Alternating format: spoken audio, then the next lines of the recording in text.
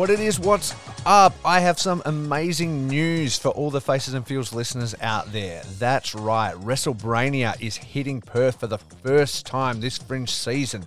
3 shows only, February 3rd, 4th and 5th. The Dutch Trading Co., Sound Brewing Co., Seasonal Brewing Co., and the Faces and Feels podcast will be in the house, in the zebra stripes, to help control all of the action, all while downing a couple of frosty beers. There's going to be amazing pro wrestlers, hilarious comedians. It's a comedy show like no other.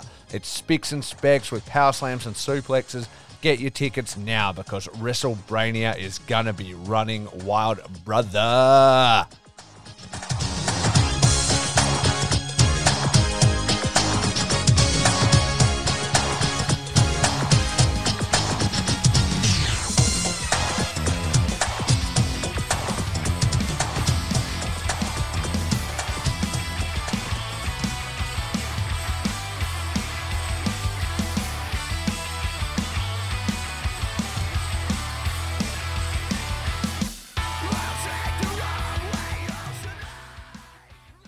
What it is, what's up, and welcome everyone to Faces and Feels. I am your host, Rafe Hewson, and today I am joined by a very special guest. This is a bucket list guest for me.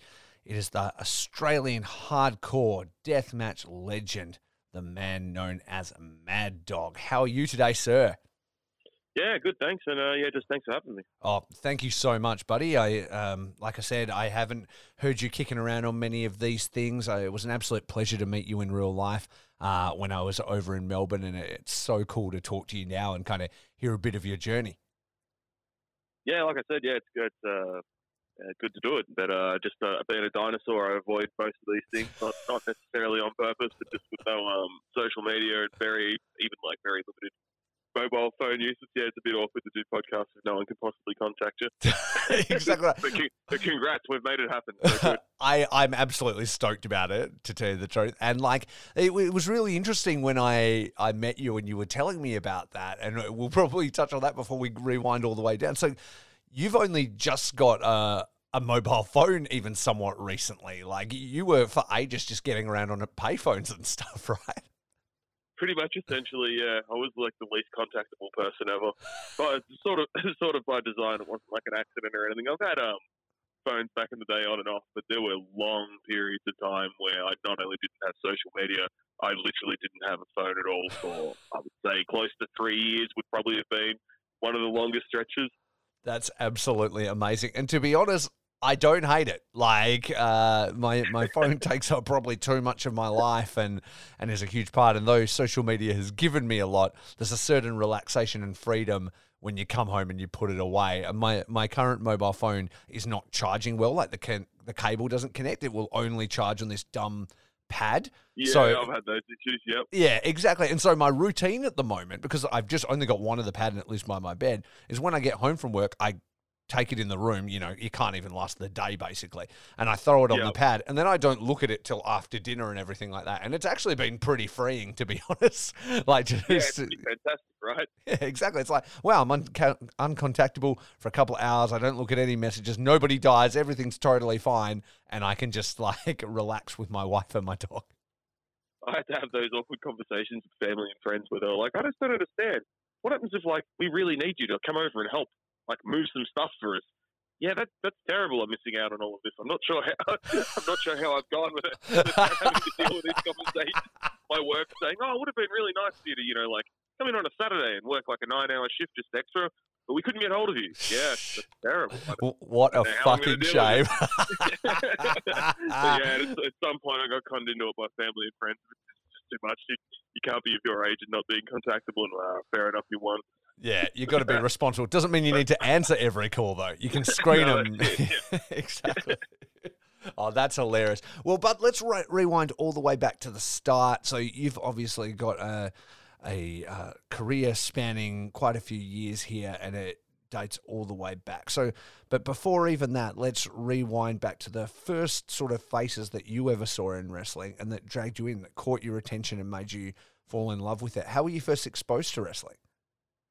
Yeah, I've got 2 older brothers, so I really don't actually remember starting watching wrestling. I would have been shown wrestling since I was, literally a baby. Yeah. So the earliest memories I have of it, I would say at 5 or 6 years old, watching Hulk Hogan and Andre the Giant, those sort of really early WWF stuff. Probably nothing earlier than WrestleMania when I was a kid, just because that stuff was so difficult to find in Australia. But I remember being really, really young and having like brothers and stuff back in the days of VHSs, going to video rental stores and hiring 5 weekly videos for a week, and all of them being WWF pay-per-view. So I had, from a kid, I would have watched those tapes non-stop. Every time there was a new tape in, me and my brothers would have that. We'd watch it. We probably would have watched, WrestleMania 1 to 4 50 million times. We hired those things out, as well as all the Rumbles and all that sort of stuff.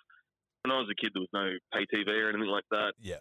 So it wasn't like you could watch any sort of like televised wrestling. Mm-hmm. And it was sort of in that phase where Aussie wrestling had completely died off. So the only wrestling I was exposed to was pretty much really early WWF stuff. And then I think when I was like early teens, or even maybe a little bit younger than that, like maybe 11 and 12, we started having access to WCW through, I believe it was Galaxy at the time, before Foxtel, before any of it. It was one of the really early pay TV subscriptions in Australia. One of my brothers got that when I was a kid, so I was able to see that. But early on would have been for sure Hogan, Savage, Jake the Snake, those sort of really early WrestleMania WWF guys. Which, looking back, they were pretty awesome. So, not too bad a thing to watch, yeah. Oh, absolutely. Well, they still hold up today, like a lot of that stuff, because they were the guys, getting out there and doing it first and sort of setting, I guess, the footprints for people to follow later on down the line, Yeah, and I think just get back and watch those old matches, and even the ones that don't have, lots and lots of high spots or whatever like that, but just the atmosphere and the feeling of the matches they had back then, they really felt like a huge sport, a really big event. And I don't think that's just because I was a kid when I was watching it, but they enormous stadiums they were running back then with just, Hogan and Andre were just a ridiculous draw. It's even hard as an adult not to watch that and go, oh, wow, that's like a big thing. It feels like a really big sporting type event, which is a hard thing to get. Absolutely. Like my first, I got into it the same way. I didn't have older brothers or anything, but through various means had sort of been exposed to it, and then would also rent the VHS tapes, from local Video Easy, Blockbuster, whatever it was. And the first one I ever rented myself was WrestleMania 9, which is, the big outdoor one in the Caesars Coliseum. And and even now, any sort of outdoor wrestling and stuff like that has always got a special place in my heart. And it's always the big shows are the ones that, you look forward to the most. Like we just had Wrestle Kingdom 17 happen for New Japan Pro Wrestling, and I just love the huge spectacle wrestling. That's when it's like absolutely at its best. Yeah, for sure. I mean, that's the end goal of it all, right? Isn't it? To just get that really big feeling of like a big fight, a big sport feel. I mean, that's the ultimate thing. Yeah. Yeah, exactly. Like a spectacle and going along. We're going. I know you have been to Japan many times. I've been fortunate enough to be 5 times. We're going back in April for our 6th time, and just booked tickets to go to Sakura Genesis in the Ryogoku Sumo Arena. And so that's going to be really special. I feel like that's going to have that big fight feel for sure. Yeah. I've been to like a sumo just a couple of times, and it looked pretty cool. Went to the Budokan Arena. Yeah. In Tokyo for Abdullah the Butcher's retirement. So that was kind of cool. Wow, that's nuts. Yeah. I've been really, really, really lucky with just being in Japan at odd times and just wandering into random shows. I went to Wrestle Kingdom accidentally at least 3 times. We were just like wandering around, and one wrestler's like, "Oh, yeah, Wrestle Kingdom's on." I'm like, "What? Really? Oh, yeah, I know Wrestle Kingdom. Oh, do you want some tickets? Oh, sure, yeah, I'll go and see that." I've seen, pretty sure, I'm probably going to get it wrong. I've seen Brock Lesnar and someone there ages ago in it was the main event. It might have been Brock Lesnar and Tanahashi, but it was Brock Lesnar and someone. Wow. That would have been in like 2006, 7, or 8 or something like that. When their business was quite down and wasn't a huge crowd. And then we were there probably, I don't know, maybe 10 years later. I was there and seeing Loki doing the Hitman gimmick in the suit. Yeah. In like a 3-way. I can't remember. Yeah, with that was Prince Devitt and Kota Ibushi. I know the exact match you're talking about. That's crazy, that match. Yeah, and that, I mean, you could see from that time I went where it was Lesnar and whoever he fought to that Wrestle Kingdom, the big gap between it, you could see how much their business had gone up. Like, the crowd had tripled in size, which is awesome. Really cool. Yeah, and the same with, I was wandering around in Tokyo one day. I think I had a match in like Corrigan Hall somewhere. We were just wandering around during the day, and there was a show, and I'm like, we'll just randomly walk into this show. And it was like the show had like a legend show, and it ended up having Vader on the show, so I got to see him live. Oh. Had Ricky Choshu on it. Another time I went there and managed to see Terry Funk live in a 6-man, just for like a small indie show. There was maybe like 2,000-3,000 people there, but just incredible atmosphere for it. Yeah, lucky, man. Just wandering around in Japan. It's a cool place if you just like wrestling. Rolling into cool shit. It's how I saw deathmatch wrestling for the first time. We went over for a holiday in Japan, but we went to see Wrestle Kingdom as one of the main things we were going to do, and then we just wanted to catch whatever wrestling was on at the time. And obviously, it being such a huge show, everyone else has got their shows on at the same time. And we a friend of ours, her brother is Chris Weiss. Australian wrestler, and he was over for 0-1, and she was like, "Oh, you should go check him out." And we're like, "Oh, cool!" So we bought tickets to 0-1, and they had sort of a bit of that kind of vibe going on, but they were handing out flyers and stuff, and we ended up with a flyer for Big Japan, and it was like the next night, and we're like, "Do you want to go?" And it's like main event, 100 light tubes, Abdullah Kobayashi title defense, and I'm like, I don't know what this is gonna be, and then like people are putting on like ponchos and goggles, and they're hanging up light tubes, and we're like, this is interesting. And by the end, we were like, we need to see this always everywhere. Like that was fucking crazy, Yeah, I think if you haven't been exposed to it, it's a pretty big eye opener. I always kind of get a bit of a chuckle. Someone doesn't know wrestling asks me about it. I'm like, oh, you should have a look at this. Trying to explain that to someone. Especially seeing it live. Yeah. Big Japan don't mess around. Their guys are doing some pretty nutcase crazy stuff. Yeah. Cool crowds though. They've always got a really cool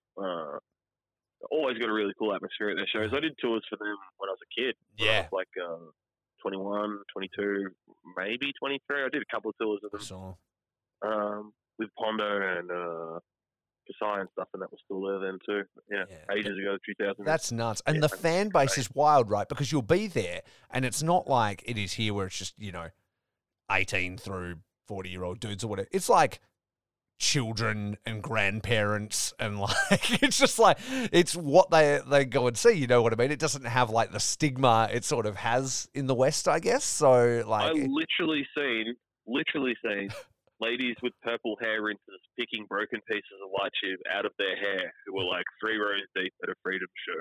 Yeah. And all I could think of is I don't think I know any like 70-year-old women at home or 70-year-old men at home that would want to go watch deathmatch wrestling live. Like, you might be able to convince one to just have a look at it on a phone or on a TV or something. Yeah. These people are, like, actually having an outing with it, which is just, that's just the culture over there. Wrestling was such a popular thing, particularly with that demographic. Like, I've got heaps of friends over there that sort of fall in that range of being, like, early 50s, close to 60. Yeah. And they talk about their parents who in their, like, late 70s or around that, even 80s, some of them, but absolutely grew up loving wrestling, and that's how they've gotten into it. For Japan, that was a huge time for wrestling for those sort of people's parents. Like 70s wrestling in Japan was massive for All Japan, New Japan, All Japan, I think. But like when Abdullah the Butcher was going there with Giant Barber, and even that sort of going out to Stan Hansen and into the 80s and stuff, they were massive. They were stars. Everybody in Japan that I ever spoke to, you mentioned like a guy like Abdullah the Butcher. It was like he was on TV ads and stuff. Same with Original Sheik. They all had their own sort of like little TV gimmicks and stuff. Those guys were like massive stars over there. It was huge how much that sort of spread into that age bracket for the like, sort of our people's parents and stuff. Really, that was huge that it's carried on. And it's that whole thing, right? It's that like big in Japan thing, where people can just be huge stars in Japan for just being a novelty at a thing. You know what I mean? You don't have to necessarily be like a rock star or a pop star or a movie star like you do in the West. It's like, that was crazy when this guy did this, and now he's like, selling canned coffee and stuff. I know like Pondo had his own beer and stuff, like that. It's just crazy. And these people, like when Mad Dog says like, these little old ladies are at deathmatch shows, we're not even talking about like Korakuen Hall at the Tokyo Dome. We're talking like Shinkiba First Ring, a warehouse in the back of fucking nowhere that you've got to walk to for 15 minutes from a train station. They're there. I was sitting next to them. Freezing, I was getting covered in wood chips as they mince these barbed wire boards to cater and all these guys just destroying it. and like they're just picking glass and wood out of their hair, laughing along, clapping and stuff. It's an Genuinely amazing, having a good time. yeah, Yeah. it's amazing. It's an amazing place. Tell you what, let's get into it. We'll get into it in order. Let's rewind a little bit more. So your first exposed to wrestling, you grow up with your brothers, you're into it. It's sort of part of the fabric of your existence as you're growing up. At what point are you able to find and train in wrestling? Like, how old are you? How do you even find that in Australia? Because I grew up in Geraldton, WA, and I had posters of like X-Pac and Triple H and shit on my wall, but that seemed really fucking far away. You know what I mean? Like, it seemed impossible to ever do that without moving to America. So how do you even find that, man?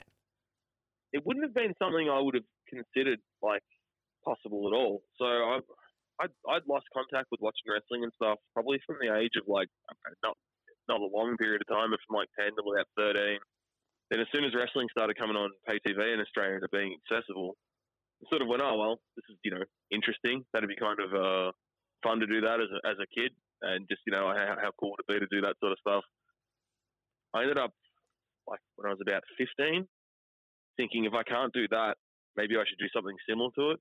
And that was sort of at the time when like UFC and stuff was getting on VHS tapes as well and getting traded around with people. It wasn't super, super popular, but it was pretty well known.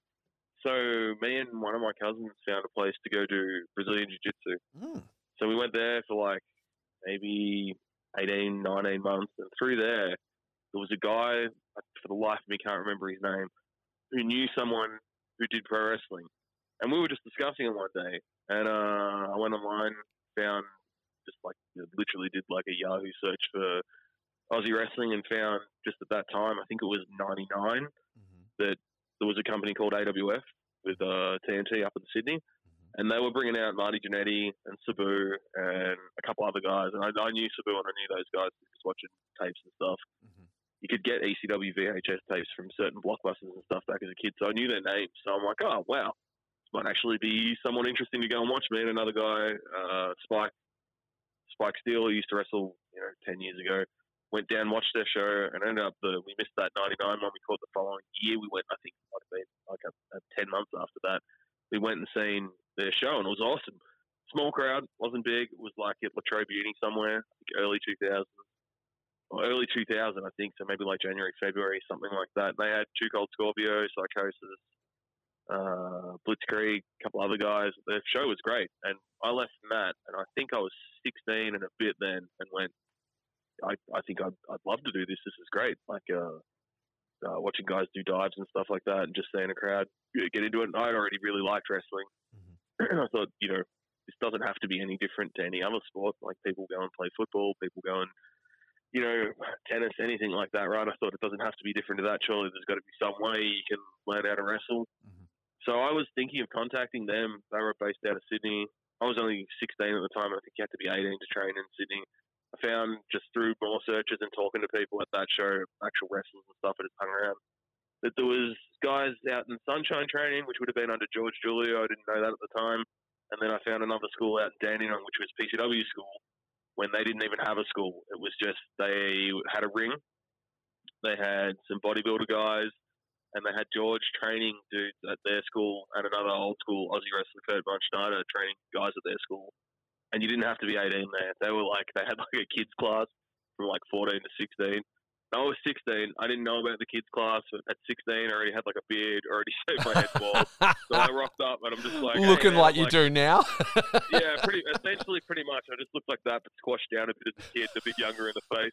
So I'm just like, hey man, I'm 18. Of course I'm 18. Sure, you should let me come in and train. And as soon as I walked in, I'm like, this is kids in here. I don't have to bother lying about this. I didn't know I didn't have to. So I started training through there, and like everyone when they start wrestling, it's terrible. Like we went in there, and George was just everyone knows George Julio in Australia, but sure. Back then he was already old to me, even though he wasn't old now that I know he would have been like maybe 57 or something like that, or 56, something like that when I met him. Yeah. And he just looked like the buffest, nicest old dude ever. Yeah. And I mean, he was the best person that you could have bumped in to train if you wanted to be a wrestler.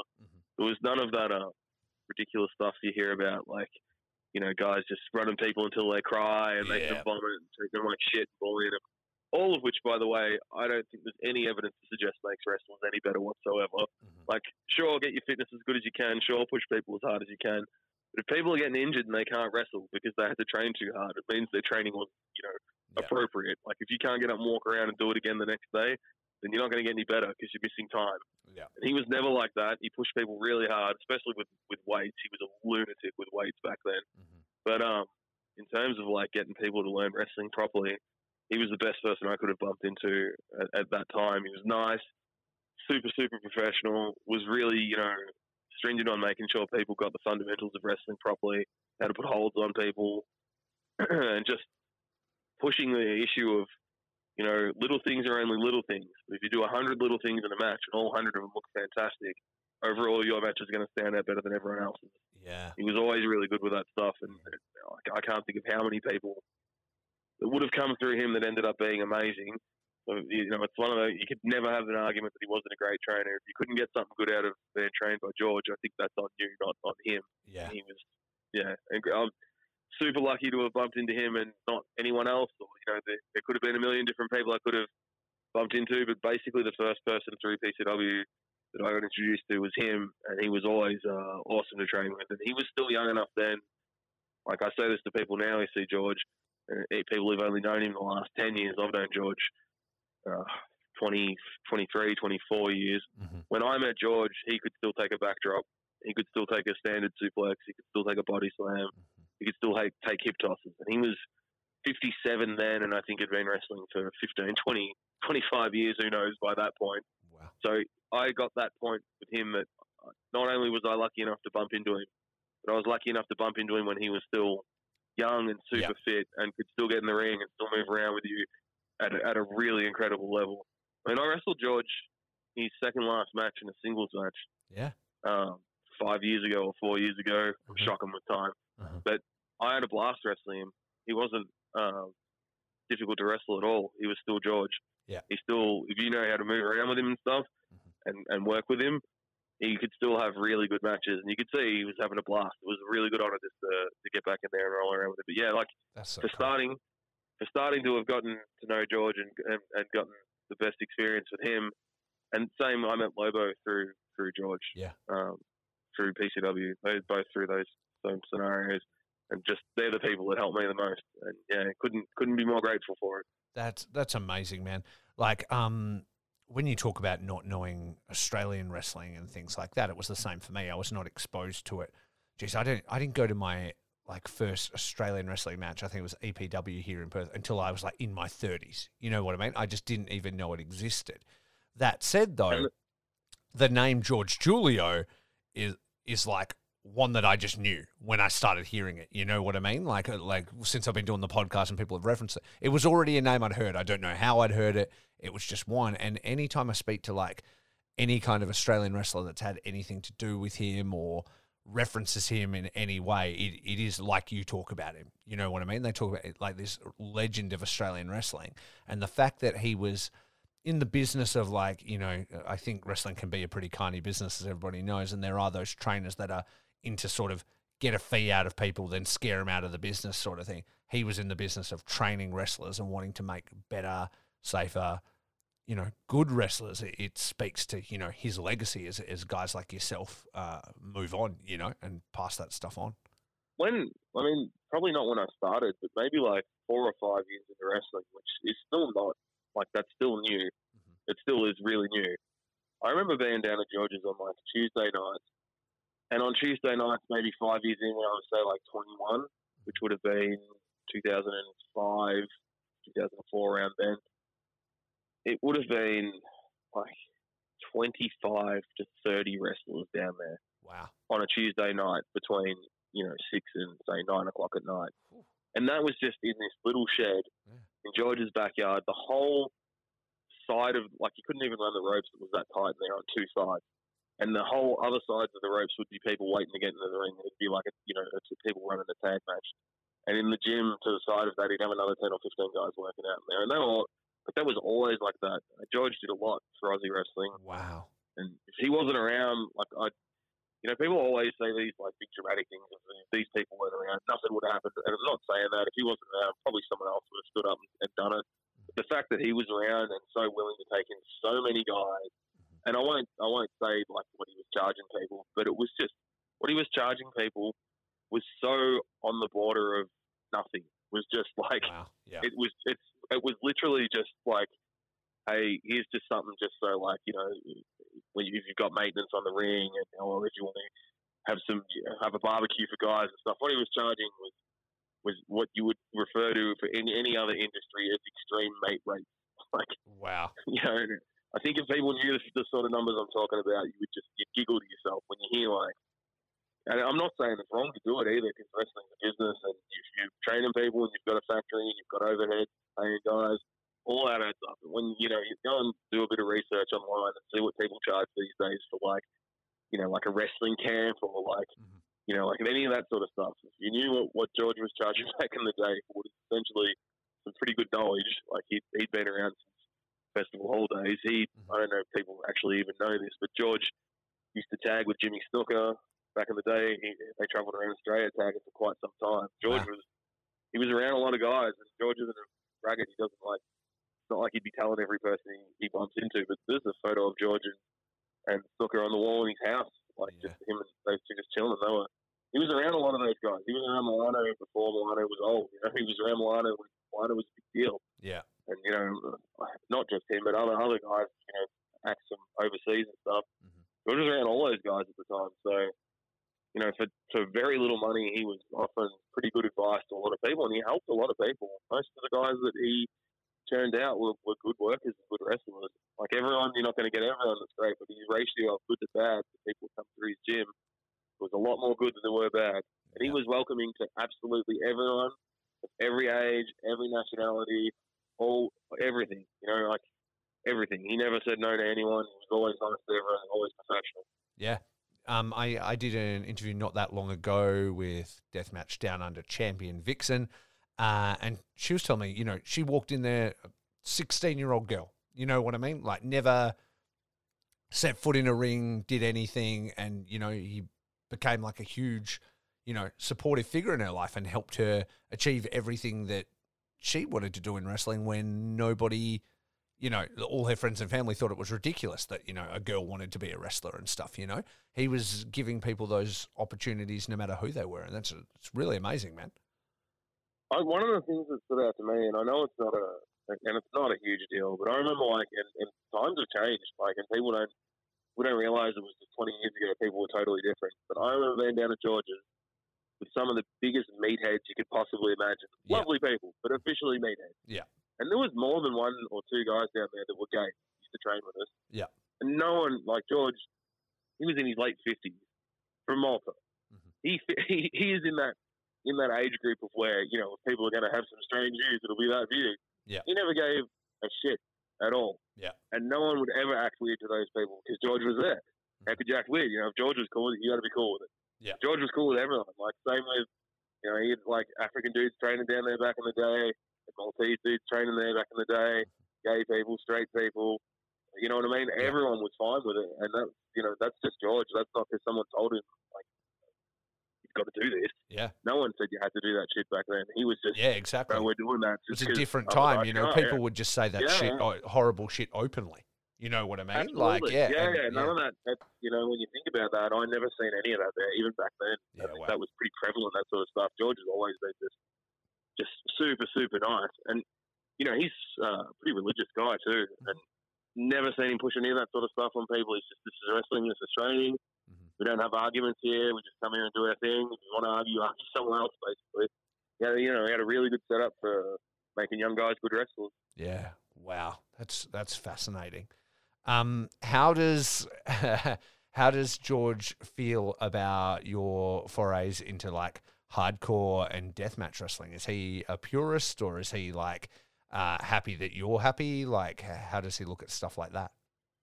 He looks at it the same as how I felt he looked at everything else, like with Letton, being really accepting of everybody. Yeah. Like, I know George's era of wrestling, it's funny, people don't associate it with hardcore wrestling, but the stuff before, like, 85, like, you go back to the 70s, which George was around back then, 70s and 80s, even early 80s, a lot of those matches were just blood matches. So it's not that obscure for George to see that. Like, you know what I mean? Yeah, like I do. The old festival hall matches, every single match, every main event guys bleed. They bleed off nothing. And, you know, guy takes a punch, he busts it open. So I know George originally talking to me about barbed wire matches and glass and stuff like that. He wasn't you know, super, hey, this is a great idea. But my first barbed wire match I had, I was maybe like a month of being 18 years old. Oh, wow. So I remember there was some trouble and stuff that had come up from it. Like someone had complained to a council or something. It ended up being a complaint on the radio that ended up being a complaint on Channel 7 at some point. I was like 17 and going, so I remember being a bit weird. I think George might not be cool with this. And I remember he asked me to bring him a copy of the match. And I sat down and watched the match with him. And he said, you know what? I think everybody overreacted. I thought it was a good fight. And that's George. That's great. If it sells and you're not getting injured, and you can get up the next day and do it again, and you can make money doing that, he's pretty supportive of that. He's an old school wrestler. Essentially, you can draw a crowd in, you can make money, and you're doing it. You're not in the hospital. Probably not a bad deal. Go for it. Exactly. Short amount of time, good money. You're good to go. Does he? I had George at ringside for me when I wrestled Taboo. I don't know, 3 years ago, whenever that was, when they came out here. Yeah, I went straight to George and went, hey, you know, look, this is a guy I loved watching when I was younger. Like, I'm going to have a chance to wrestle him if you can make it down. I'd love to have you at the ringside with me as a manager. He was there for that, man. It was great. That's cool. That's like, you know, an idol and your trainer and everybody there all at once. Yeah, so those moments must be special. He seemed surprised I asked him, but that's why I asked him. And who else would I want there, right? Yeah, that's dope. So how did you go from training? You're really enjoying it. You've got this supportive coach. You're doing all these things. How do you then find stuff like hardcore and deathmatch and stuff, or does it find you? Like, you talk about your first barbed wire match being, you know, just before you're 18 or whatever. Was it just something that was brought to you in a local indie you were doing, or were you like watching, you know, the ECWs and the FMWs and things like that, and you were looking for it? So my first match, I would have been like 16. I started training when I was 16. I would have had a match before I was 17. And by that point, I just watched WCW, WWF, and like very, very limited ECW stuff. But that's when I started wrestling. It was either around the time I met Logan or maybe just before it. So people might be like tapes of barbed wire matches and stuff on it. And like normal people do, I looked at that and went, yeah, that looks kind of cool, but stuff that, I'm not doing that. But it's funny, when you get into wrestling, you can convince yourself after a while. You know, like when I got into wrestling, there was probably me and 3 or 4 friends that got into wrestling similar time, and friendly competitive with each other. So if someone takes a power bomb, then you want to take something bigger. You want to take a bump to the floor, and then you want to do a bigger bump to the floor. And within 6 months, we were doing some pretty big bumps. And then, like, at some point, that went, you know, well, let's do ladder matches and stuff. Well, I'll take a suplex on a ladder, or I'll take this on a ladder. You know, after a while, you learn how to do that in a way that you can continue to do it. And then, well, if I can land on a ladder, then maybe I can land on some chairs wrapped in barbed wire. Hey, you know, that's not too bad if it's in a certain way or whatever, and then you push it further and further. And at some point, you look back and go, hang on a sec, tiring if it's broken glass. I think I just set my leg on fire before. I have no idea how I got to be doing this, but here I am. So it just escalates and escalates, and then it's normalized. It does. And at some point, you know, if you do it for long enough, I've been here for at least 23 years of wrestling. It's just another part of it. It's just another thing. It's not anything like, if someone was to ask me who's not in wrestling about deathmatch, my advice to them is doing these things isn't important. Doing good matches is. If you can do death matches that happen to be good matches, I'm all for it. But it's not the be all and end all. I would never push anyone towards, you know, rolling around in sharp foreign objects and getting seriously painful things done to them. But if you love wrestling, I don't think you necessarily have to love deathmatch. You don't necessarily have to hate it either. I find the crazy divide amongst people of all walks of life who would, you know, it's the most amazing thing I've ever seen in my life, to it should be shut down and anyone who touches it should stand for life. These things don't have to be that extreme. Like, I hear people's arguments against deathmatch, and I'm not here to convince people that they're wrong. And sometimes the arguments I hear them say are 100% true. But no matter what you tell me, I can watch Terry Funk versus Anita, where they have an exploding barbed wire match, which is essentially pretty ridiculous gimmick. It's talking about explosions going off. Yeah. That match has still worked with amazing psychology. The crowd's still buying into all of it. And at the end of the day, it's in a 60,000 seat arena with like 30,000 people in it. That's a huge draw for a independent convention. Like, that was really early FMW. Mm-hmm. So I can hear the arguments that people say, but when I watch a match like that, those arguments don't matter to me, because if you just tell me, I don't like this garbage and they don't know what they're doing. Sure, I have seen some death matches where that happens to be true. I've also seen Terry Funk and Anita, and that is not true.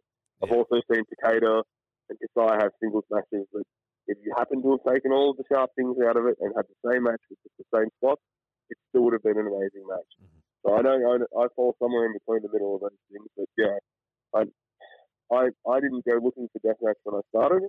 I slowly got into it. When I started getting into it, I was lucky I had Lobo around, who was a big pusher of, hey, don't just do things that hurt because they hurt. For two reasons. One, because most people will bomb out in their 30s who do that in their 20s. You'll get 10 good years and you're finished. You don't want that. You want to last as long as you can. And for the second reason, it's not actually good to watch. Like, if you go and watch just a guy hit another guy in the head with a light tube, sure, the first time you see it, you go, wow, that looks pretty impressive. You see just that for four matches, just knowing the dudes hitting each other with light tubes. It's not entertaining a sport. So he was a big pusher of, if you're going to do something that's dangerous, it may as well be for a good reason in a good match. You can show someone, get a copy of it on DVD, have a look at this awesome match. You're not just getting hurt for no reason, and it's not just for the sake of it. Mm-hmm. And that helped me heaps. And I found when I went to Japan that a lot of guys over there were of that same mindset. They were doing some stuff that was batshit crazy, but in ways that they could survive, and in matches that made sense. Mm-hmm. So for me, that's why I liked it, and that's what made me go, oh, I can already take some decent bumps. I can already do some pretty cool spots. Maybe if I mix this sort of stuff in, we could have some really cool fights. And I feel like I have. I hope I have. Mm-hmm.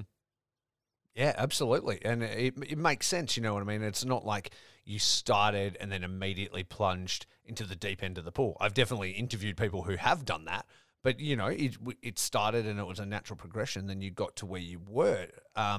Did you... So from there, what's the timeline for me? So obviously there's the whole controversy to talk about, you know, with Lobo and stuff. But then there's also your tours of Japan, like you said, Big Japan, and starting to do freedoms and all that kind of stuff. Now, which sort of happened first there, chicken or the egg? Which way did we go? Was it the Australian stuff ramped up to a point where it got shut down and then you started to go overseas, or were you already doing the overseas tours? No, so the first death match I did was with Lobo. I'd done matches with, like, I don't know, tables, ladders, stuff with, like, even, like, barbed wire spots and stuff like that, but nothing like a specific, this is the whole purpose of the match type, death matching type thing. Mm-hmm. So I did that with him, and then everyone flipped out for a couple of months, and it just sort of, you know, died over as these things do, because, I mean, it's not like we broke the law or anything like that. There wasn't any law to have broke back then. Yeah. Nothing, you know what I mean? Mm-hmm. So once that passed over, PCW went back to running shows. Mm-hmm. I went back to wrestling shows. It all sort of blew over completely within, you know, say a year. Mm-hmm. I think it was probably when I was 21. I might be out a year or so in either direction, but it would have been 21, 22. I actually took that match that I had with Lobo and a couple other, like, nastier hardcore matches that I'd had over the years, put them on a tape, got hold of a deathmatch wrestler in the States, Madman Pondo, who was just a super cool dude, super friendly, genuine guy, and trustworthy. Mm-hmm. And he had contact with the referee, Daniel Beaumont, in Australia. He, you know, was like the middleman between me and Pondo. Sent the tape over. Pondo had a look at that barbed wire match and went, oh, I didn't know guys in Australia were doing, like, proper death matches and stuff, which I took as a nice compliment. Yeah. And he said, you know, if you want to get over to Japan, I can work some stuff out for you. I think I ended up over there for maybe 7 weeks or 6 weeks, something like that. And I think I had like 5 matches with BJW and just a bunch of other random indie shows here and there. But I would have only been like 21 or 22. And that first tour, like, I was so lucky to get matches that I got. I ended up having like a thumbtack death match with me, Pondo, and US deathmatch wrestler Masato. Yes. At Corrigan Hall when I was like 21 or 22. Jesus Christ. I've still got a copy of it on DVD somewhere. Mm-hmm. and it was around, I think it might have even been like a week before Christmas or something like that. Yeah. So it was a super cool memory for me. Mm-hmm. And that was the last match I had there before I came home from that first tour. That same tour I wrestled, it was me, Masada, Pondo, and another indie wrestler from the States. I don't know if he's still around, but I still remember his name. He's a nice guy, Jason Reid, against Wing Kanamura, Kuroda, a couple other, like big name Japanese guys from FMW Wing. Mm-hmm. And there was like maybe 3,500, 4,000 people at that show, maybe more, in like a big stadium type thing, which was just super cool. Big 8-man tag. Mm-hmm. So that was, I was really young, 21, 22, something like that. Wow. I went back there again a couple of years later, same for Big Japan, and again, just doing little indies and stuff. And then I didn't really go back there for maybe 4 years after that. I was just doing stuff in Australia. Mm-hmm. And the next time I went back there, I just started working with pretty much anyone I could. Like, I didn't say no to any matches. I had a guy over there in Japan that was helping me get matches, just random indie shows. So sometimes I'd go there and do like 10 matches in 14 days and stuff like that, and then have like a week off. Yeah. And then come back to Australia. And then, just towards the end of going to Japan the last few times, obviously I haven't been there for ages because of COVID, like everyone else. They're back open up and whatnot now, so I haven't had a chance to get back over there. But previously to them shutting down, I was going over and doing stuff for Freedoms. Again, got lucky, got to do deathmatch at Corrigan Hall with Kenji Fukumoto. Did like a barefoot thumbtack thing over there. Mm-hmm. And just even actually tagged with Vixen over there once at Corrigan Hall for like this big end of year show where it was like DDT, Big Japan, I think Michinoku Pro and a couple other guys all have this like big New Year's Eve show at Corrigan Hall. Yeah, wow. Lucky enough to be on that. So I'm starting to go into Japan. I'm sorry to go back to the start. Yeah, when I was starting to go there, I would have been early 20s, really young, really, really young, and probably continued to go there until, just 6 months before COVID, I guess. Yeah, just before that it all broke down. Yeah, it was like really consistent, wasn't it? Yo, let me stop you right there. I just need to holler at everybody and tell them about NordVPN. This service has been a bit of a game changer for me, man. Not only are they one of the first services, to believe in me and to believe in this podcast, which is pretty amazing, but it's also been great to pick up my internet access and throw it around the world. I've been able to access other streaming services. I've been able to check out different shopping sites. It's keeping me safe and sound on the internet and protecting all of my important data. It's been pretty damn awesome. So if you want to give it a chance for yourself, if you want to try it out, if you want to get amongst the glory that is NordVPN, just go to nordvpn.com/feels and use the code FEELS to get up to 70% off your NordVPN plan and at one additional month for free. It's also risk-free with Nord's 30-day money-back guarantee, which is pretty sweet. So yeah, nordvpn.com/feels and use the code FEELS. Now let's get back to the interview. There's so much to break down in that time and so much detail. Just to tell people that aren't familiar, we briefly breezed over the Lobo match and the controversy that was. And like you said, you guys didn't break the law, but it was sort of this big blow up thing. Do you want to run everybody through the stipulation of what I can't even recite it because it was crazy, but the way it was told to me by Joel Bateman, and I've also seen the match, is it was a big show. Was it PCW, you said? Yeah. Yep. It was their show Carnage. I think, taking a guess here, but I want to say it's probably like 2001 or 2 or something like that. Mm-hmm. But so the stipulation was ludicrous. It was ridiculous. I remember talking to Lobo, and he said the idea for it was back in the day when FMW used to do their big posters that they'd put up in halls and stuff.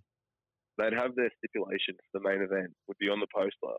And there would be so much stuff that it would just take up so much room on the poster to say what the stipulation was. And I remember he said, I kind of want it like that. I want it to look like that. Mm-hmm. So it was no ropes, barbed wire, fists of broken glass, 40,000 raining thumbtacks, ladder death match or something like that. It was some obscenely long thing. And I was for me, I was super green. I'd been around for a year and a half. I started halfway through being 16. I'm not even a year and a half. I think it was a couple of weeks off turning 18. Wow. From memory, that show was in September, and I turned 18 in October. Mm-hmm. And I remember thinking, oh, shit, this could go not so well. Like, I don't have a lot of experience with this stuff. And Lobo had been, doing hardcore matches forever. And he just sat down with me and just, helped me through everything and guided me through everything. And, like, considering how green I was, that match still to this day, I don't have a problem with showing it to people. I think it's actually a good fight. I enjoyed that match. I wouldn't have thought you were green. Watching it back, I wouldn't have thought that. I thought it was too, like, experienced, deathmatch guys. Obviously, it's older footage and stuff now, and, it's different context. Well, that's him, man. It was him helping me through stuff, down with you, what are you comfortable with, what can you do, what can I do? I think I'd rest, that is probably only that would have only been the second or third time I'd ever been in the ring with. Wow. Like, for a match. We'd trained and stuff together down at PCW, but that would have only been the second or third match we'd ever had. And like I said, I still like that match. Like, I'm happy to show that to people. There's not many matches from when I'm like 17 that I'd want to go, bust that out and show it off to someone. Yeah. Most of them, it's like, oh, God, I've got no facial expression. I'm not selling. I'm not doing anything. I'm just sort of stumbling around. Oh, no. Oh, look, I did a nice move, but none of it's like holds any, like, continuity or anything like that. And that match holds up all right. That match, strangely enough, the match I had a month before that, I still show people. There's not a lot that from back then that I'm keen to, like, bust out and put online or anything like that. Yeah, I'm sure that not a lot of people have things from when they were essentially teenagers that they want to show anybody, let alone a performance. Like, I don't even want to show pictures of myself from when I was that age. I don't think people understand just how ridiculous that time frame was. And I'm sure this stuff couldn't happen today, but, like, I was in high school when that match happened and on the news at the same time. Yeah. So I'm in, like, year 12, going to school for exams and that. And people are like, was that shit on the news about you? Yeah. Is that going to be trouble? Guess we'll find out. Don't really know. Okay. And then, like, teachers and stuff were like, is everything okay? You got, like, cuts all over your arms. I'm not, like, self-harming. Well, kind of am, but not in the traditional sense. Not in the sense that you need to be concerned, is what I should say. It's just getting, like, really bizarre looks and going, I got to get out of here. I can't. Jesus Christ. And for anyone that doesn't know about the controversy, so, like, because this show had, like, kids and stuff at it, it was a somewhat family-friendly show until this ridiculous stipulation. It blew up in the media as, like, I think the term they used, what was it? Organised barbarism, they called it. Yeah. And it's funny to think back at it now. It wasn't funny at the time. But what happened is they were pretty much a family show while doing, table matches and stuff that's not, like, visually graphic. I mean, it's still dangerous, seeing crazy power bombs from the ring to the floor through the tables and stuff.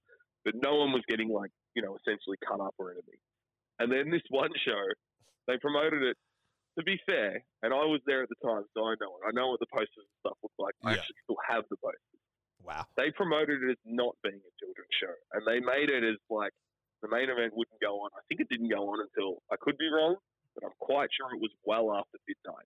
Oh, wow. And they put warnings all through the night saying, hey, we didn't make it an over 18 show. If you don't want to stay for the main event, or if you've got young ones or anyone who's particularly squeamish, it might be time to leave. And granted, there would have been people who sillily went, we're going to stay. It's just wrestling. It's not real. How bad's it going to be? And then seen it and went, oh, no. Okay, it's significantly worse than what I thought. I understand that. As an adult, I get it that that's probably not the best. But, like, by the time it got to the media, that's not how it was said. By the time it got to the media, and it was through another wrestler, and no hard feelings to him, I just care less 20 years ago or whatever, more. I think he'd had a problem either with deathmatch wrestling, that's how he framed it, but I think probably more he had a problem with PCW due to some bullshit wrestler political stuff that I have no interest in. And I think he called, like, 3AW and insinuated that, this is what had happened. And I don't think he necessarily told big lies. He just told 3AW, are you aware that, these two guys were running through barbed wire and punching each other with glass on their knuckles and stuff. Yeah. I don't think he bullshitted the way. I think he just said what had happened and that's enough. But I think the media then either misheard him or the one guy whispers something to another guy and it changes a little bit. By the time I'd seen it on the news, and I think Lobo still got a lot of this footage from the news back in the day, it was like they were spraying the audience with blood and they were throwing glass into the crowd and stuff. And I mean, you've seen the match. Yeah. It's possible some blood went onto Somewhere. the guardrail, Yeah. maybe. But I wouldn't describe it as anyone was like intentionally spraying the audience, and nobody threw any glass into the No. crowd or anything like that. It had been exaggerated quite a bit. Like I said, by the time George had asked me to see it, I'm like, oh no, because I respect the hell out of George. I'm like, I feel a bit weird about this. He got in trouble. He might be a bit pissed off that like you're damaging the image of type thing. By the time George said it, like, fuck, man, this is nothing. This is like back in the old days, just people bleeding everywhere. Yeah. I'm like, George gets it. Yeah, exactly. Yeah. He's like seeing all this shit on the media, and he's like, "What's my student done?" And then he actually sees it, and he's like, "This is like, that it bad." had been built up so bad. He was expecting, basically, you would have needed to shoot someone for George to have gone. It was warranted to be everyone to be as pissed off as they were. Yeah, exactly. But none of us knew, none of us knew. Like wrestling wrestling in Australia is not that huge now. Let's be honest. It's gotten a lot bigger, but it's not like the biggest mainstream thing ever. But back then, there was nothing. Like when that got to the news, it was just literally the Aussie wrestling promoter going, "Oh shit, Channel 7 called us. They want us to make statements and stuff. Do you want to make a statement? I'm not making a statement. I'm a child. I shouldn't even be here." Yeah, exactly. What if they ask how old I am? They're like, well, by the time it's actually come up, they're like, well, you're 18 now. Just say you're 18. I'm like, I don't know that that's any better.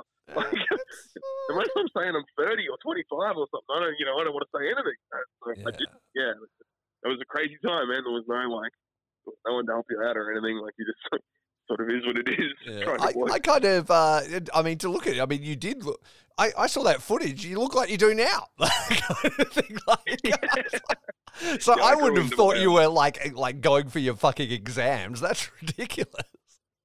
Yeah, man, I was wrestling back in the day. I was having matches at Crown Casino before I was old enough to get into Crown Casino. Probably shouldn't say that on there, but I was wrestling at All Star Cafe when I'm almost certain I had a match there when I was 17.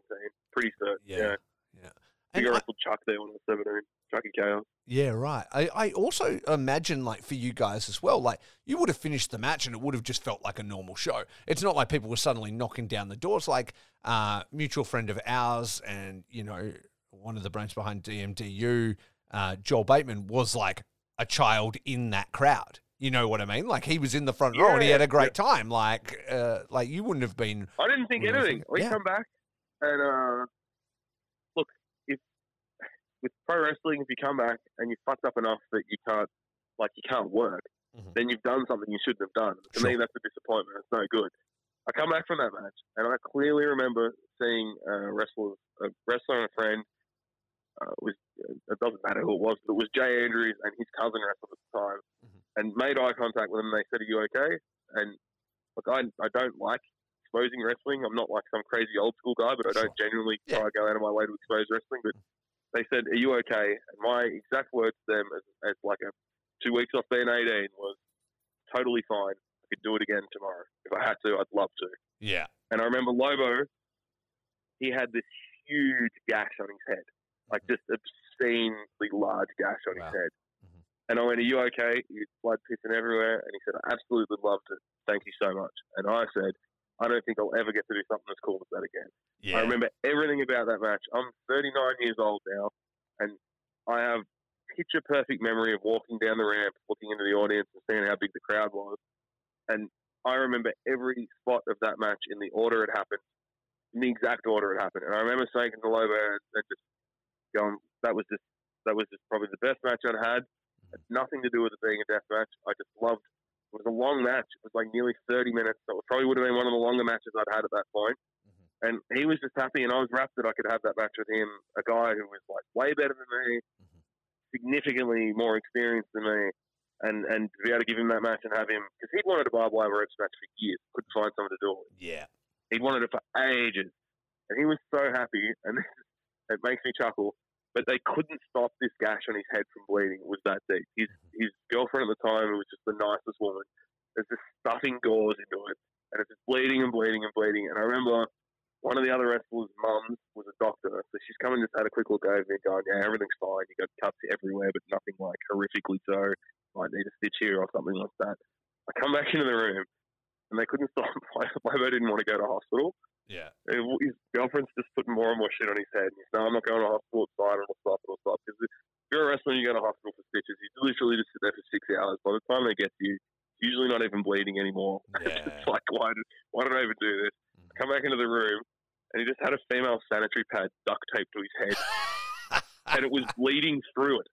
And his girlfriend's just going, "This is designed to stop blood, and this is doing nothing. Yeah. We're getting in the car and we're going to hospital." Fuck. And I didn't see him again until the next day because he had to go sit around in the hospital for hours waiting to get stitched up.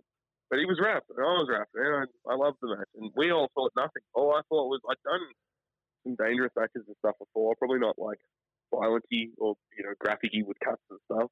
But I didn't think anything of it. I thought, honestly, if there was going to be any trouble with it, it would have been before it, not after it. And then, it sort of caught on, and it was an issue it was in the news for like a week or something like that. And then, it was around wrestling talk for ages, for 8 years. Yeah, exactly. It's part of it. How was it? I was going to wait to talk to it as we got there in the timeline, but it seems super appropriate. How was it since Deathmatch Down Under has existed? There's been a couple of throwbacks and big references, obviously, to that match. It was a huge part of, Joel Bateman's life and what he wanted to do. So, he's referenced it not only in Lobo coming back and wrestling that match, which was amazing having him come back, but then him also sort of using a riff on that stipulation, in the climax of the Dream tournament and stuff. How is that stuff for you to be a part of and to see play out now, It's weird because it makes me feel really old. You were still in high school. It's fine. Yeah.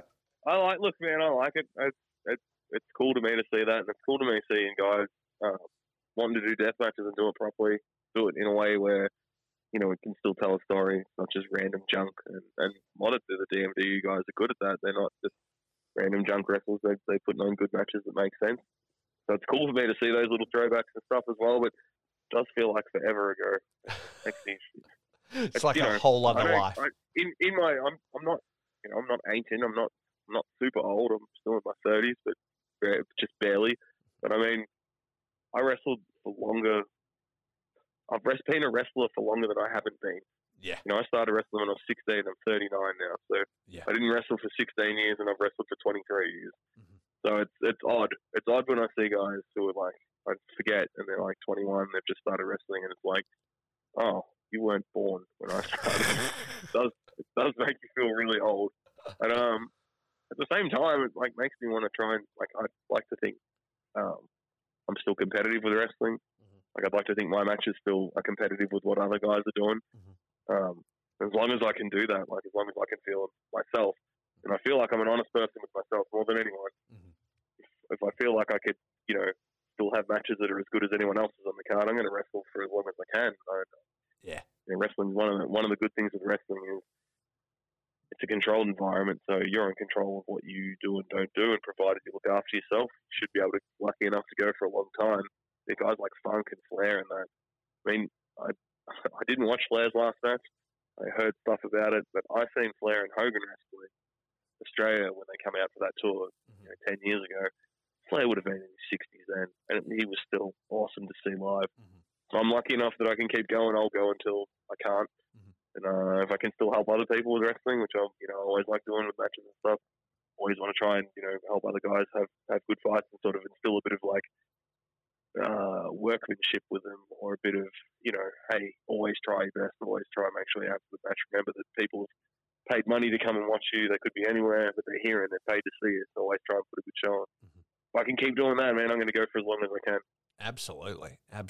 I can tell you right now, one of my favourite DMDU matches was it Poor Decisions? I don't remember, but it was you, Callan Butcher and Will Walker in a 3-way death match with the shark cage. The one where you put him in the Boston Crab on top of the cage. I fucking love that, man. You're really badly cut up in that match. Going through that plate blasting, those sort of things, that sort of stuff you'd never expect to see. Anytime one of those sort of things happens in a match, I'm happy. Yeah, absolutely. Think outside the box and give people a different thing to see. You know what I mean? Different angle, different stuff. Yeah. I've never seen that before. When I mean, it's rare enough that a shark cage is in a wrestling ring. So it's gimmick, yeah. What can we do with it that it hasn't been done before? Yeah. And I've seen guys in Japan 10 years ago doing a Northern Light suplex on a cage. Jesus. Where it's like, that was for a pinfall. So the ref had to like stand on the top buckle, lean up and over onto the top of the Shark Tank thing, which is, you know, tiny. Yeah. There's no room at all, and still do the count, and the guy still does the kick out. Like, that's a cool idea. That's a very cool idea. That's so cool. So I won't take up heaps more of your time, but I do want to quickly touch on what it was like going to Japan for the first time. Obviously, you send off that tape, that match happens. Pondo makes the connections. He was a pretty big star in Big Japan at that time.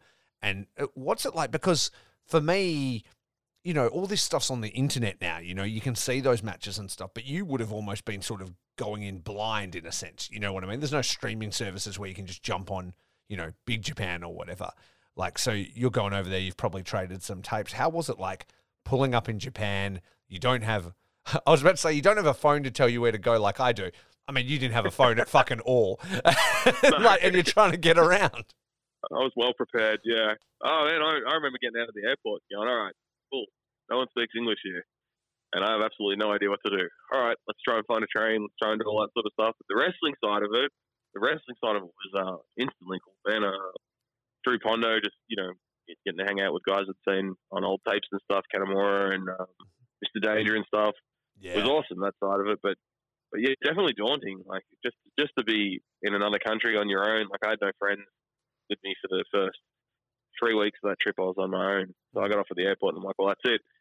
I don't have any contact with anyone. I guess I'll try and find a hotel in Japan with no knowledge of how public transport or anything works. Managed to pull all of it off, thankfully. And then, yeah, just the wrestling side of it was great. I got to, you know, hang out with some really cool people, learn some cool stuff.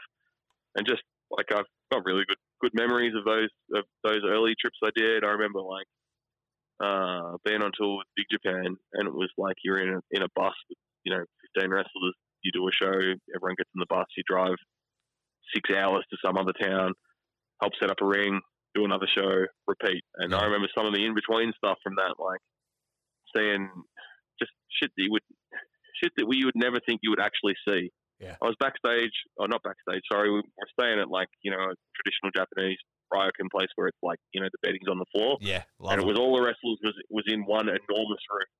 Like think of like an airport hangar style room. yeah, all sleeping together like on the floor. Yeah. Yeah, there's like 20 of us in there. And I remember just saying Daisuke Sakamoto from Big Japan and Kanamura shoot wrestling each other. Not angrily at all, just like, hey, we're all here and we're all sitting around having beers and stuff. Yeah. Want to shoot wrestle each other for fun. And watching them, you know, shoot on each other for 5-10 minutes doing stuff. And it's weird because, you know, I was like a kid and not many other people were interested in doing it. And I was like, instantly, are you serious? Of course I'm going to wrestle with them. I was like, hey, man, want to have a crack?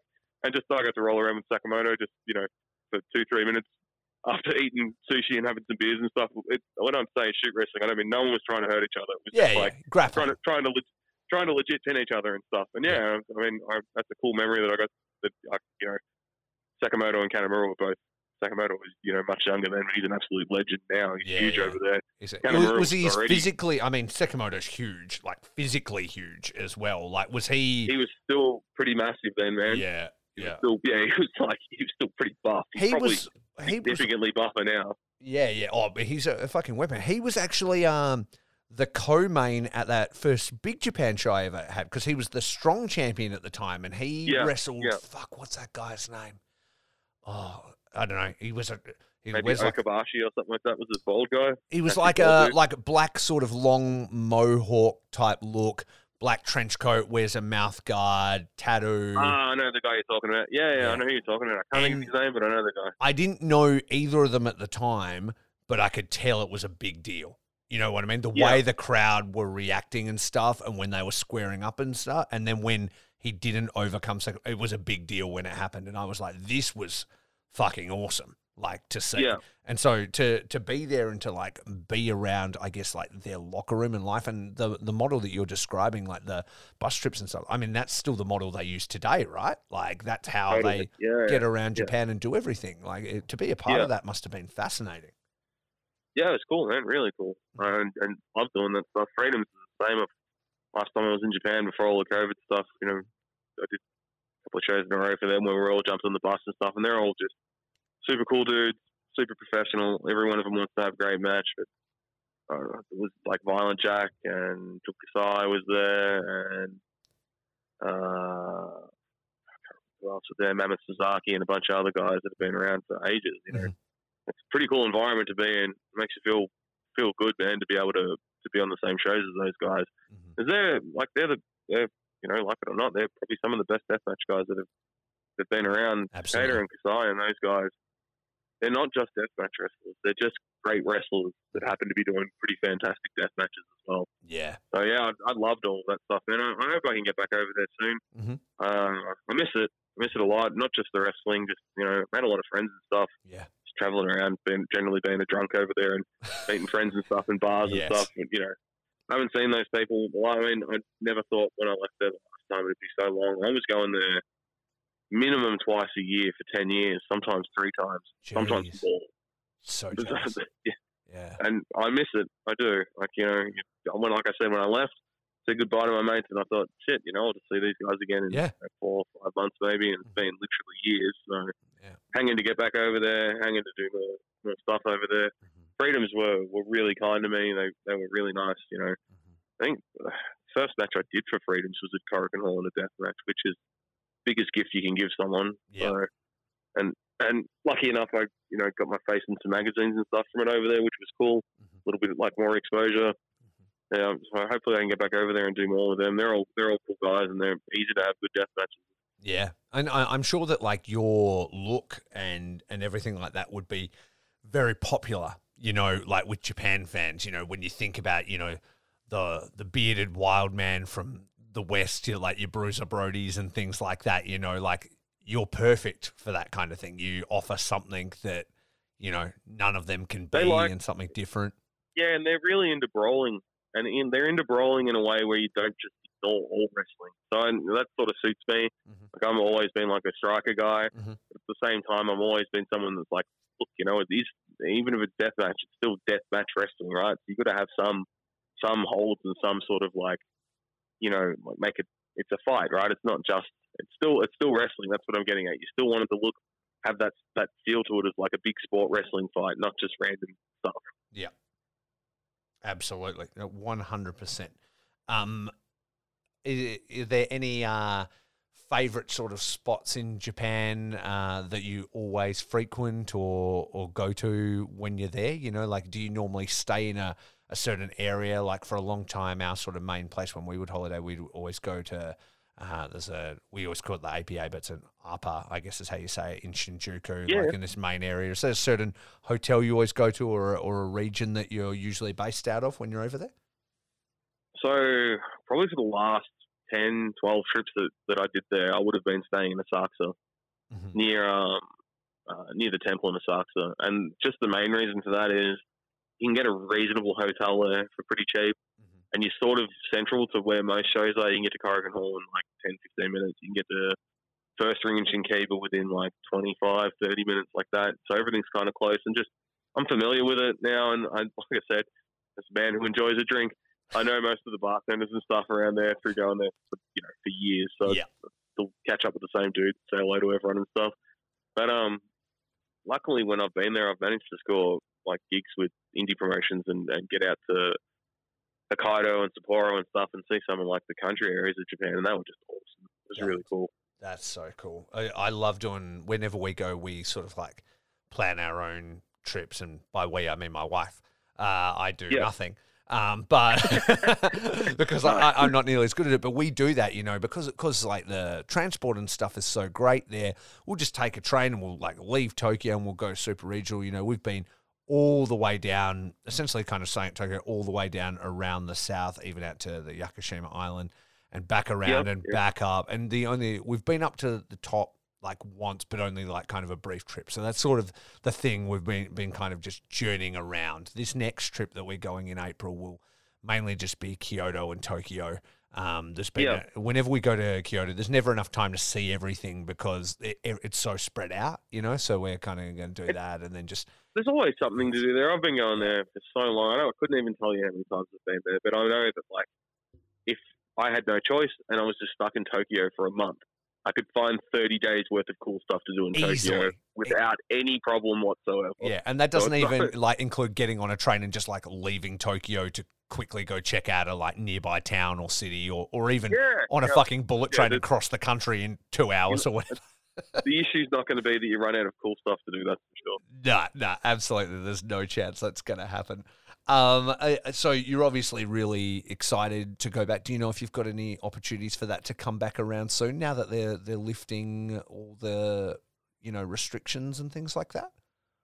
I think as it stands now, I wouldn't have any trouble if I had to. I've just got to get my shit together to be blunt. After COVID, I sort of just put it because you couldn't really do anything, and then when they opened up, it was like a half opening up for a bit. So it's really only been 2-3 months, I guess, that it's been like it's easy to go there and it's easy to not have issues and stuff.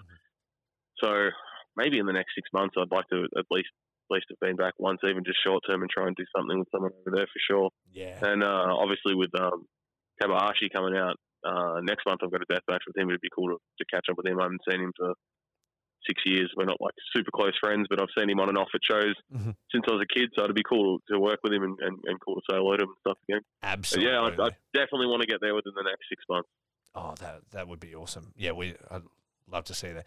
If it could be within the next 3 months when I'm there, that would be great timing. Just head there in April and we'll hang out and you can show me some of the spots. April was one of the months I was looking at, but it would just depend on, a bunch of other stuff lining up. But April wasn't out of the question, actually. I was sort of leaning towards that at one point. Right. Well, we'll leave it on the 30th of March and we'll be there, I think, till about the 22nd, 23rd. So if that happens, you've got to shoot me a text and let me know because we'll be hanging out for sure, my dude.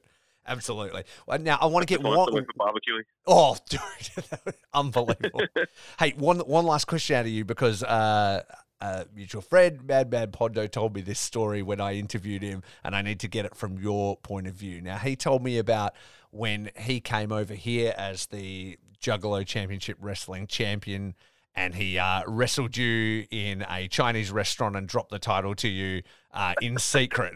I need to hear this because apparently the clouds still don't even know about it. So I need you to tell me about your reign as JCW champion. So my memory is better than his, I think. Yeah. He wrestled crackers at a Chinese restaurant. He didn't wrestle me. That was the Friday night. He wrestled crackers at a Chinese restaurant, which, by the way, used to sell out. They used to have 300 people had tuition at his Chinese restaurant eating noodles and watching people beat the crap out of each other. So good. Then the next night, he was JCW champion. Mm-hmm. And I just assumed, I didn't even think anything of it. I'm going to the show to wrestle him, and I thought, well, he's the champion, so it is what it is. Yeah. Into the show, no, we'll do it this way. And I'm like, oh, okay, so what? I'm going to be the JCW champion?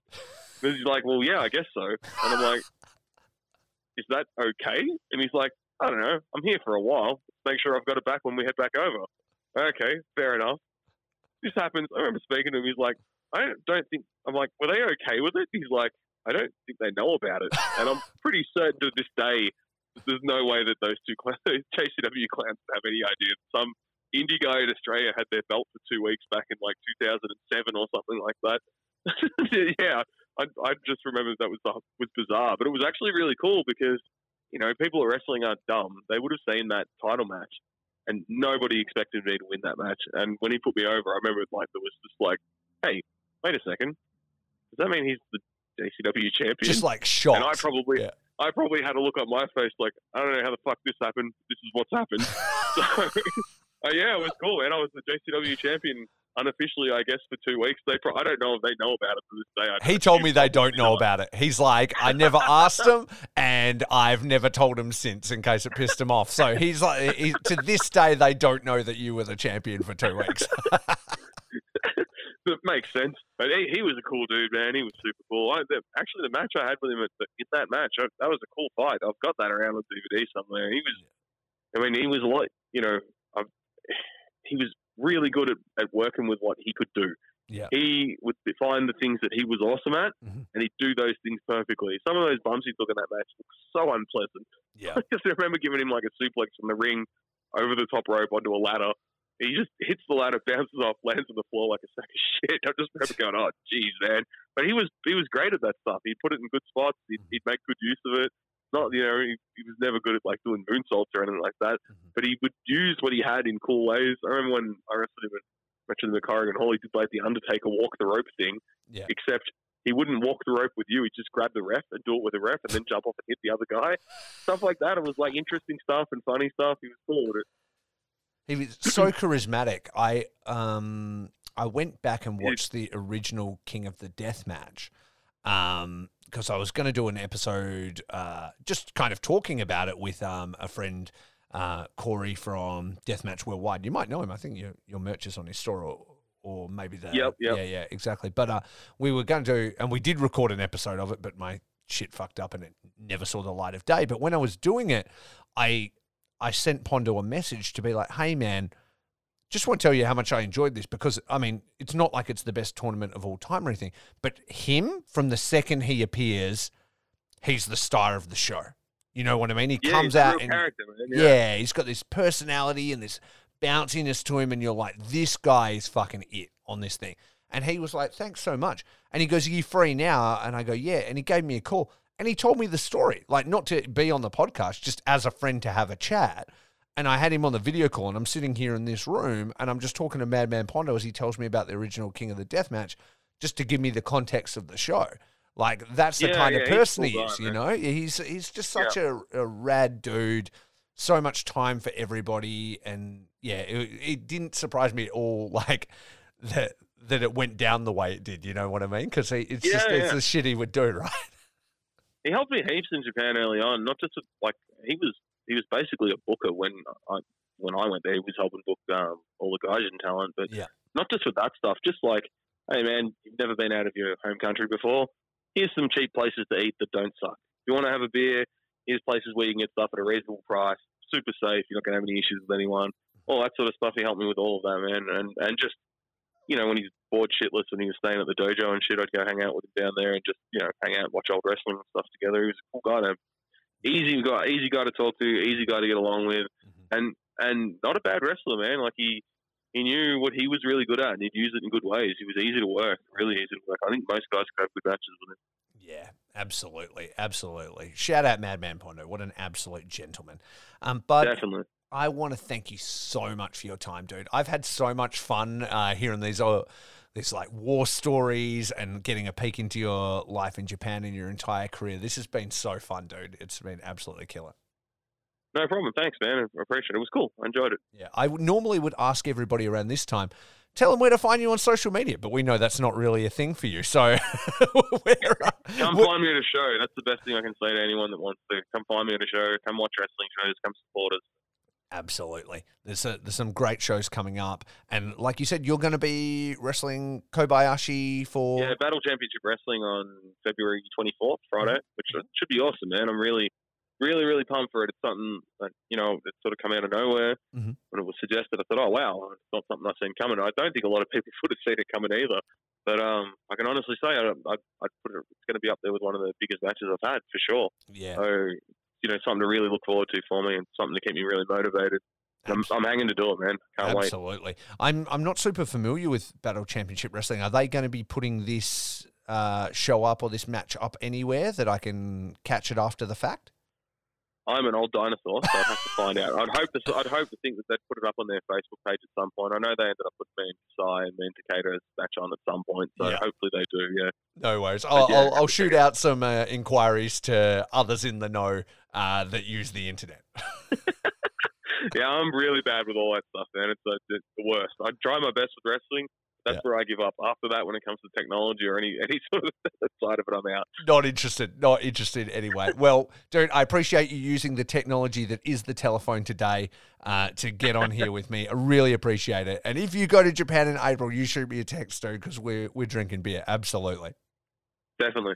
No way. So everybody out there, thank you for listening. Thank you for supporting the man that is Mad Dog. If you catch him at a show, say hello. Make sure you buy his merch. And for everyone out there, remember, it's all about peace, love, and pro wrestling.